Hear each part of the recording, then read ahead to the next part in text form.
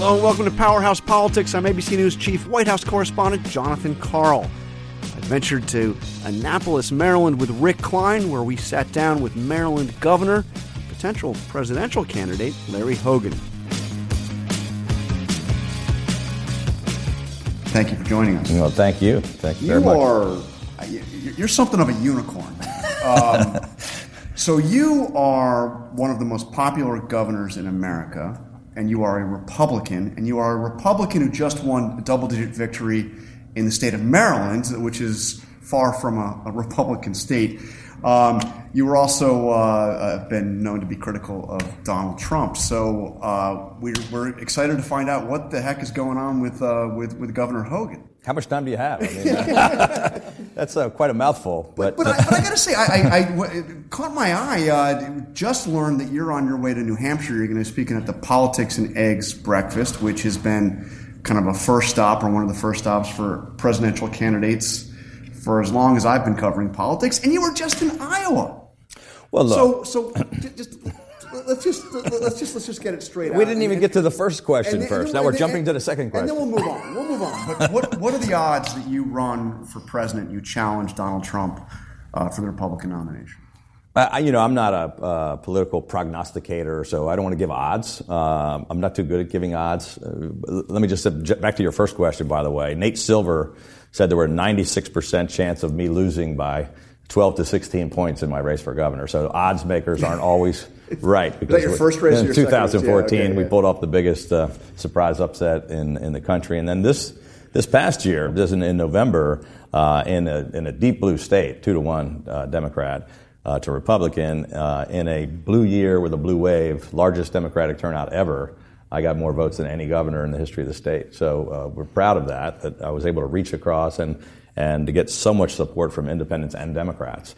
And it's because I think we've, in a bipartisan way, we've tried to come up with common sense solutions and work together with people regardless of party. And I think that's the message. That's what's not happening in Washington. And it's really why, now that I've been reelected, that I said I wanted to be more a part of the national discussion, because I think the politics in Washington is broken, and the divisiveness and dysfunction I'm really fed up with. And just 30 miles down the road here in Annapolis, we've taken a different path and done things differently and accomplished, we've taken on some big problems and really gotten things done. And I'm working with a legislature that's more than 2/3 Democrat majorities. And I'm a Republican governor, and we found a way to meet in the middle, to find common ground, and to not go to the extremes of either party, but to just come up with real solutions. So, I was in Iowa as the vice chairman of the National Governors Association. I'm the chairman-elect. I'll take over in July in Salt Lake City. So I had to be there. It wasn't an accidental trip. It wasn't. I just wanted to be out in sub-zero temperatures, the end of February. And Politics and Eggs, it was very nice of them. They reached out, I think, end of January after my inauguration speech and invited me to come up to talk. It's an iconic political thing at St. Anselm's, and I'm just excited to get up there and share some of my views. But it doesn't mean it's any kind of an official announcement for anything. It just means, they asked me to come speak about my views and what I think about the direction of the country and the Republican Party, and I'm happy for the opportunity. Well, I'm sure you have lots of requests from all over the country. It just happens to be Politics and Eggs in New Hampshire. It doesn't hurt. But what is it? Let me ask it in a different way, Sure. Because you've suggested, you've been very critical of the president. You're also enough of a political prognosticator to know that he's very tough to beat in a Republican primary. Sure. But what would it take for you? Because I know that a lot of people have been reaching out to you and encouraging you to challenge Trump, and in fact saying that you need to challenge Trump, that there needs to be an alternative for Republicans. So what would it take for you to answer those people and say, yes, I'm going to do it? Well, look, the way there have been a number of people who've approached me, and this really is not one of those things you always hear about. It's not one of these fake, draft myself No, routines. It's not like I've heard it from people. it's not that I'm really trying to run, but I'm telling you I'm not. It really was not on my radar screen at all. I was focused on getting reelected in this tough state in a tough year. I'm really focused on, we accomplished a lot in 4 years in Maryland. We got a lot more to do. I was just sworn in, just end of January, and we're in the middle of a legislative session where we have a lot of things to get done. So that's what my focus is here on Maryland. But a lot of people have been approaching me from all directions. I think because of maybe the way we've governed and the way we've been successful in appealing to a wider group of people. And I believe that if the Republican Party is going to be at all successful, we've got to find a way to appeal to more people and reach a wider audience. For example, I won the women vote, which very few Republicans across the country in this last election did. I split the Hispanic vote. I won the Asian vote. I got nearly a third of the African American vote in one of the states with the highest minority populations against a leader of the national NAACP. Now, no Republican has ever accomplished anything like that. So people are talking about it, and what does it take for you to make the leap? Here's the thing. I have a day job I'm focused on, yep. And now's not the right time to even be, talking seriously about considering that because I'm focused on my legislative session. I believe that what we're doing here and the message that the way we've governed and the way that I've focused on getting things done is, I think our message would appeal to a plurality of people in America. I think most people are fed up with the partisanship and the divisiveness on both sides, with the Republican Party and the Democratic Party. And they're somewhere in the middle, and they're somewhat frustrated with the broken politics. The problem is that's not the way our system works. And so you have the problem of a primary setup that makes it nearly impossible and very, very difficult. So I believe that some of these things need to be in the public discussion. I think we need to be debating about the future direction of the country, about the future of my party, which direction we head. And I think we need some people that will stand up in the Republican Party and say when the president is wrong or when we disagree with things that he's doing. And I've not been afraid to do that. But it's nearly an impossible. Honestly, it's very, very tough. We have somebody has not beaten a member of the same party as a sitting president since 1884, and it's a massive undertaking. He's still very popular among Republican primary voters, and I would not just go on some fool's errand just to try to, run around the country and increase my name recognition or get on television. That's somebody else can try to do that. I'm going to stay focused on Maryland. But having said that, if things were to change, and things do have a way of changing in this volatile environment that we're in, then all bets are off. What I've said is, although I'm not pursuing it, I would not rule it out. It's not, you can't ever say never, and you got to be prepared for whatever opportunities might present themselves. I want to get into some of the details of your critique, your criticisms of Trump, because they're not new. I mean, you said this during the campaign. You didn't vote for him. Right. Wrote in your father's name, as a matter of fact, as I understand it. And I saw you quoted recently as saying that you were concerned that he's shrinking the base. Yeah. Talk a little bit about what Trumpism has done to the Republican Party from where you sit, 30 miles east of D.C. Well, it was devastating to the state of Maryland, where I sit. A perfect example is in our race, I was able to survive because people knew who I was, and they realized I was completely different from Trump. So I was able to survive, not only survive, but win, walking away with a big margin in a blue state. However, we lost. Republicans lost all the way down the ballot. We lost multiple county executives. We all lost 8 members of the legislature. We just got wiped out. And it was sending a message to the president.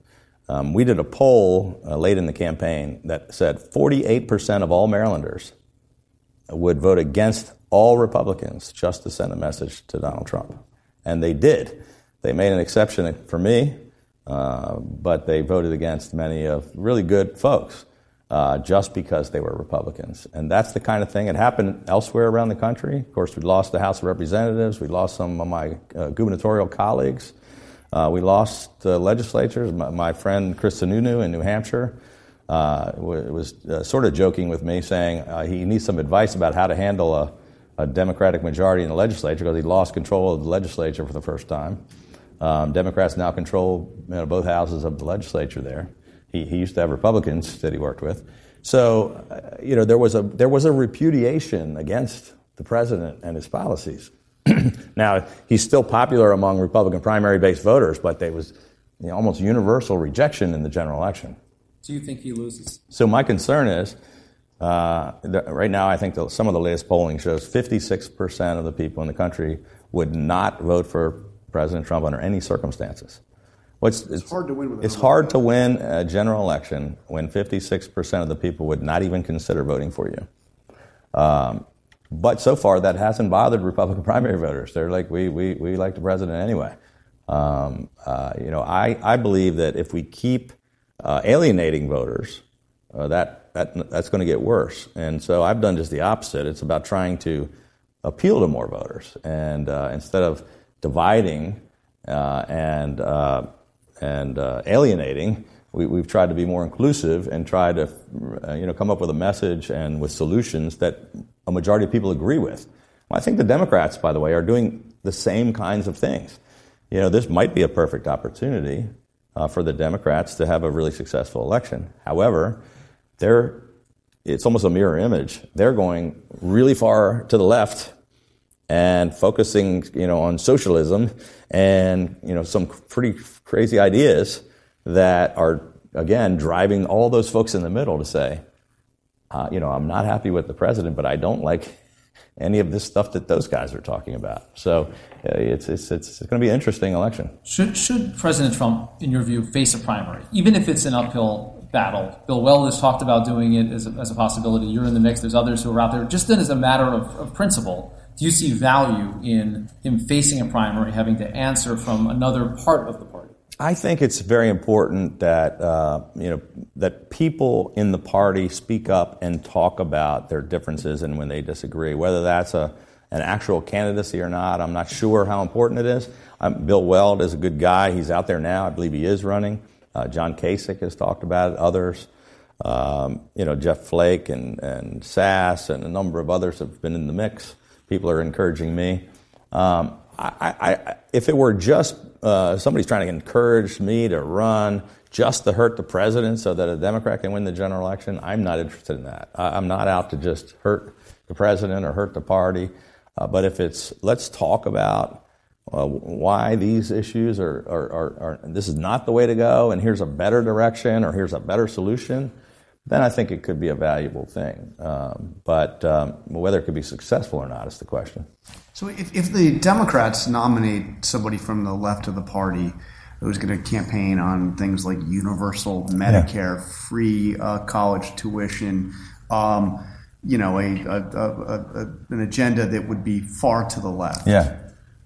And you have Donald Trump once again as the Republican nomination. Do you see a path for a third-party challenge? You have two parties, as you said, mirror images, potentially not speaking to the vast middle. Well, it's an interesting question. I think it's very difficult, and we've had some fairly active middle center third-party challenges before that haven't been successful. Mm-hmm. But that's also a difficult path. But I think in the last election we had some of that. I think there was a pretty good chunk of people who said two of the most unpopular nominees of all time. You really had two of the most unpopular folks as the nominees. And I felt this way myself. And I know a lot of people I talked to said, these are the choices we have. This is the best that the Democrats can come up with, and this is the best that the Republicans. And it was a choice between a lesser of two evils for many people. We may be looking at that same kind of a thing. So perhaps there's a path down the middle. I think that's where a lot of people are, but whether or not you could put a successful campaign together is a different story. I mentioned your father a moment ago, who passed away about a year and a half ago. Condolences on that. Thank you. I know he meant a lot to you. He sure did, yeah. This is the Baltimore Sun. Oh, wow.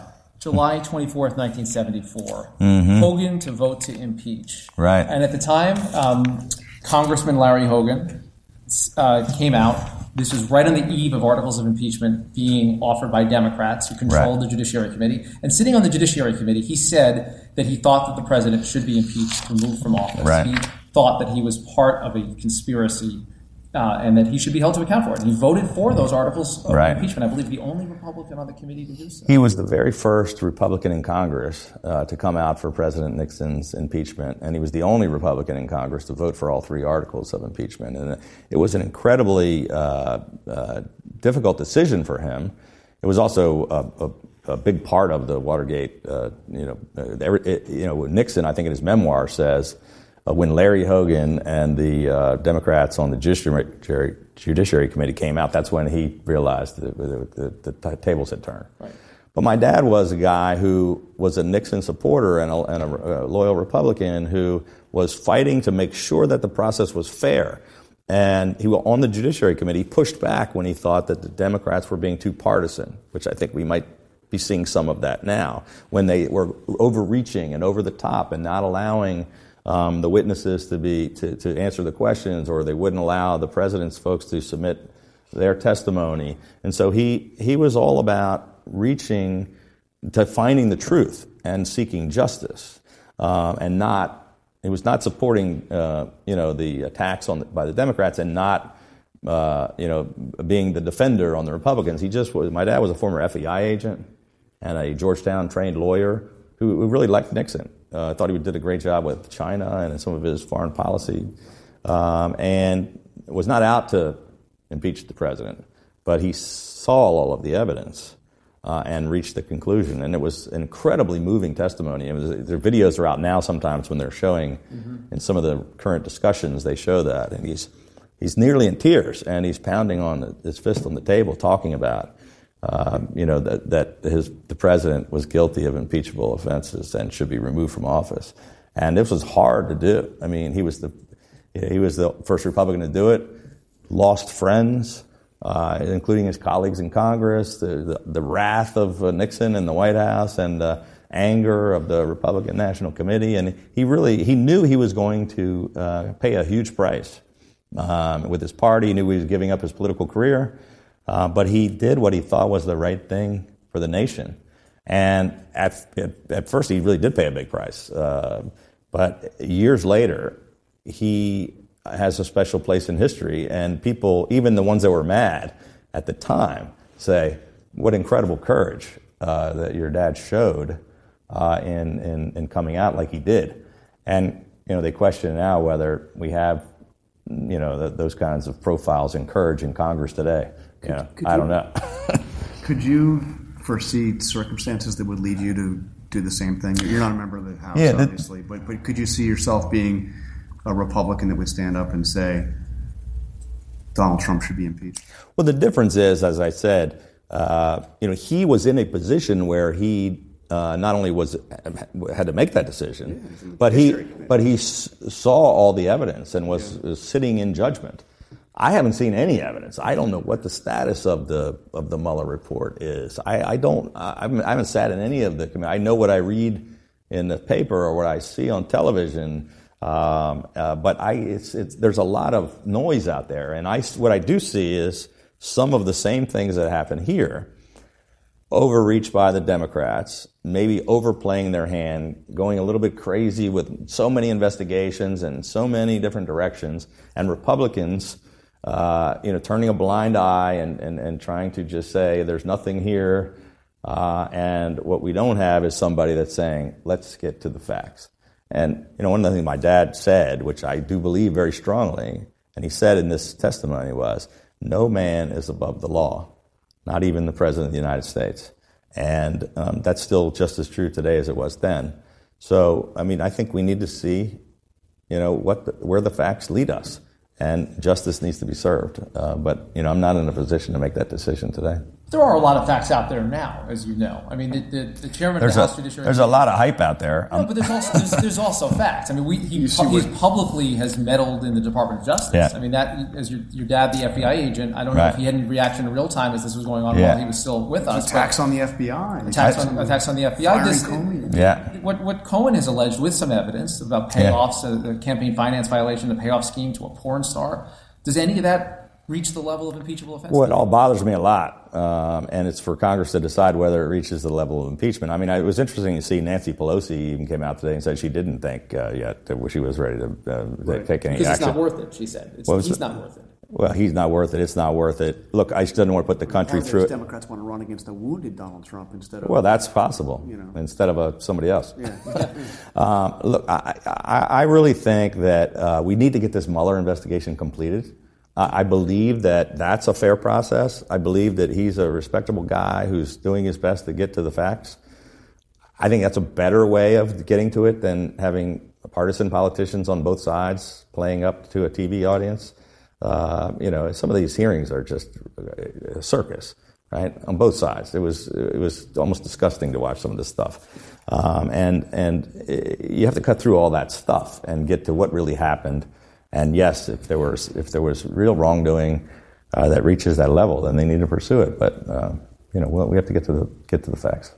So what should let me ask you an overly broad question. What should be the vision of the Republican Party? You obviously don't like what Donald Trump has put forward. He's put forward. Well, some of it I do.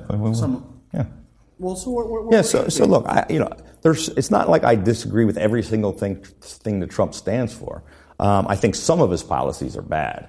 And I think the way he conducts himself and the way he goes about trying to push his agenda is bad. I think he's his own worst enemy, and I wish somebody would take his phone away from him. I wish he never tweeted. I don't like the way he talks to people or about people. I don't like the 2-hour rambling speeches that are all over the map and the name calling and all of that. And I don't like some of the policies, but. Look, he has done some things. Some of the tax cuts, the stimulating the economy. I mean, we do have a very robust economy. People are working. The unemployment is low. So it's not like everything that he's doing is wrong. Some of those things are basic Republican principles that I would agree with. I think he could be more successful without all of this other stuff that is hurting him. But infrastructure is a big one that they said they were coming in. All the Republican and Democrat governors think it's a priority. The Congress seems to think it's a priority. The presidents came in and said it was the first thing they were going to focus on, rebuilding America's infrastructure. It's 2 years later, we haven't done anything. Why is he so popular among the Republican base? I mean, he is, he talks about being the most popular Republican among Republican president in history. Well, back to he's up there. I mean, he may not be that, but he's up there. Let's go back to your premise at the beginning of our discussion.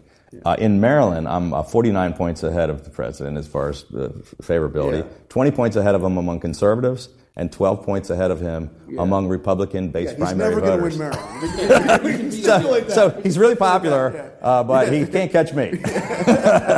But look, I think there are some people that he has a certain segment of the Republican Party that's maybe 30%. Again, I'm not reading every poll. But that really is, they're hardcore. 30% of the whole country or 30% of the Republican Party that are hardcore, Trump supporters. And they're. Shoot somebody on Fifth Avenue and he's. Well, they're out there, MAGA hat wearing, build the wall, they just love the president. There's others that are like, he's the Republican president. We want to support the president. We don't like the liberal Democrats. We think the media and the left-wing guys are just attacking him, so they're rushing to his defense, right? But that's a very soft, fluid group. I mean, when you think about it, the president, he was in the 20s in most of the primaries. He just had 16 other people running against him. And then he became president. He kind of surprised himself and everybody else, I think, right? I mean, at this point in the last election, there wasn't a soul in America that would have predicted he was going to be president. including Donald Trump. Including him.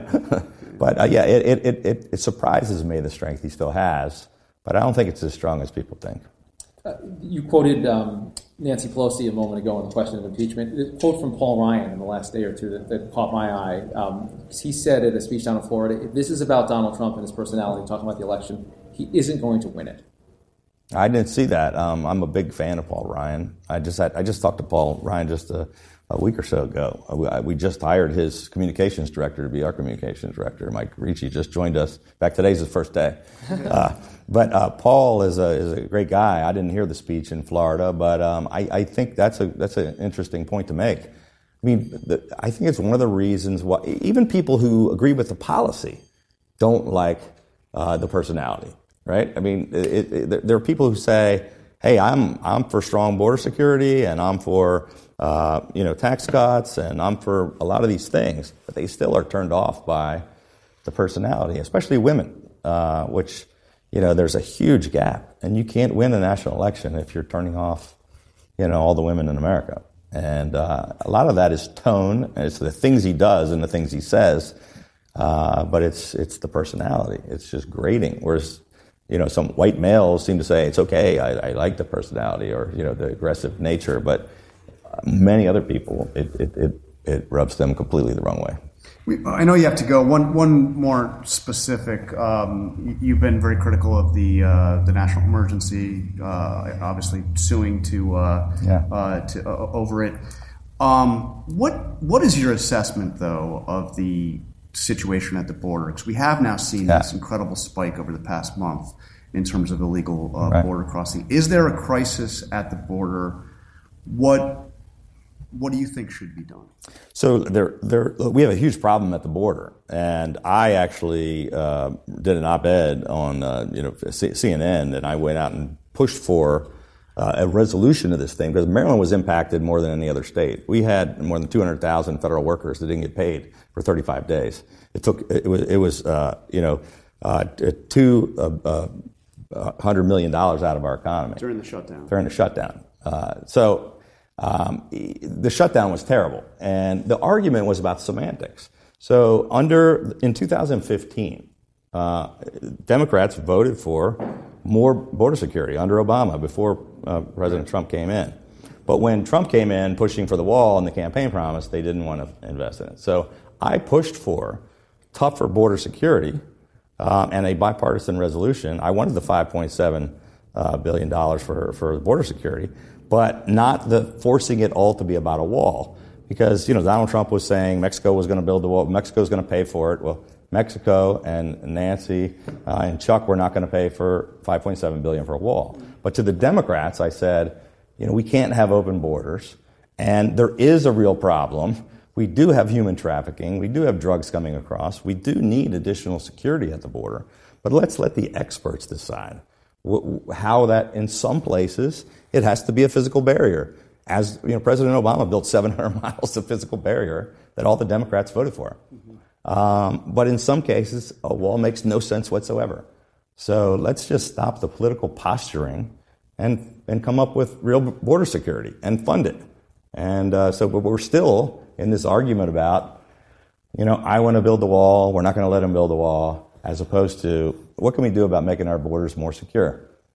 And that's what it really should be all about.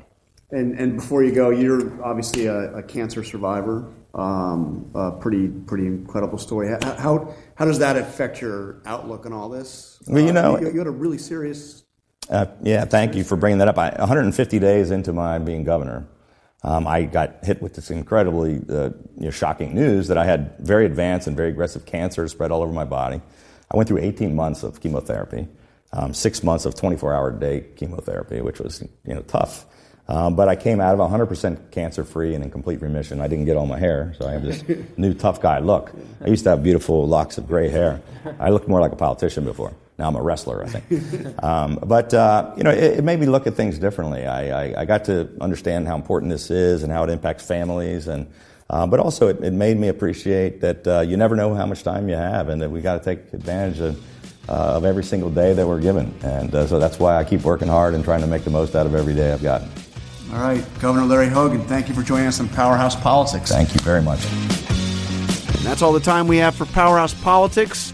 I'm ABC News Chief White House Correspondent Jonathan Karl. For Rick Klein, we'll see you again next time.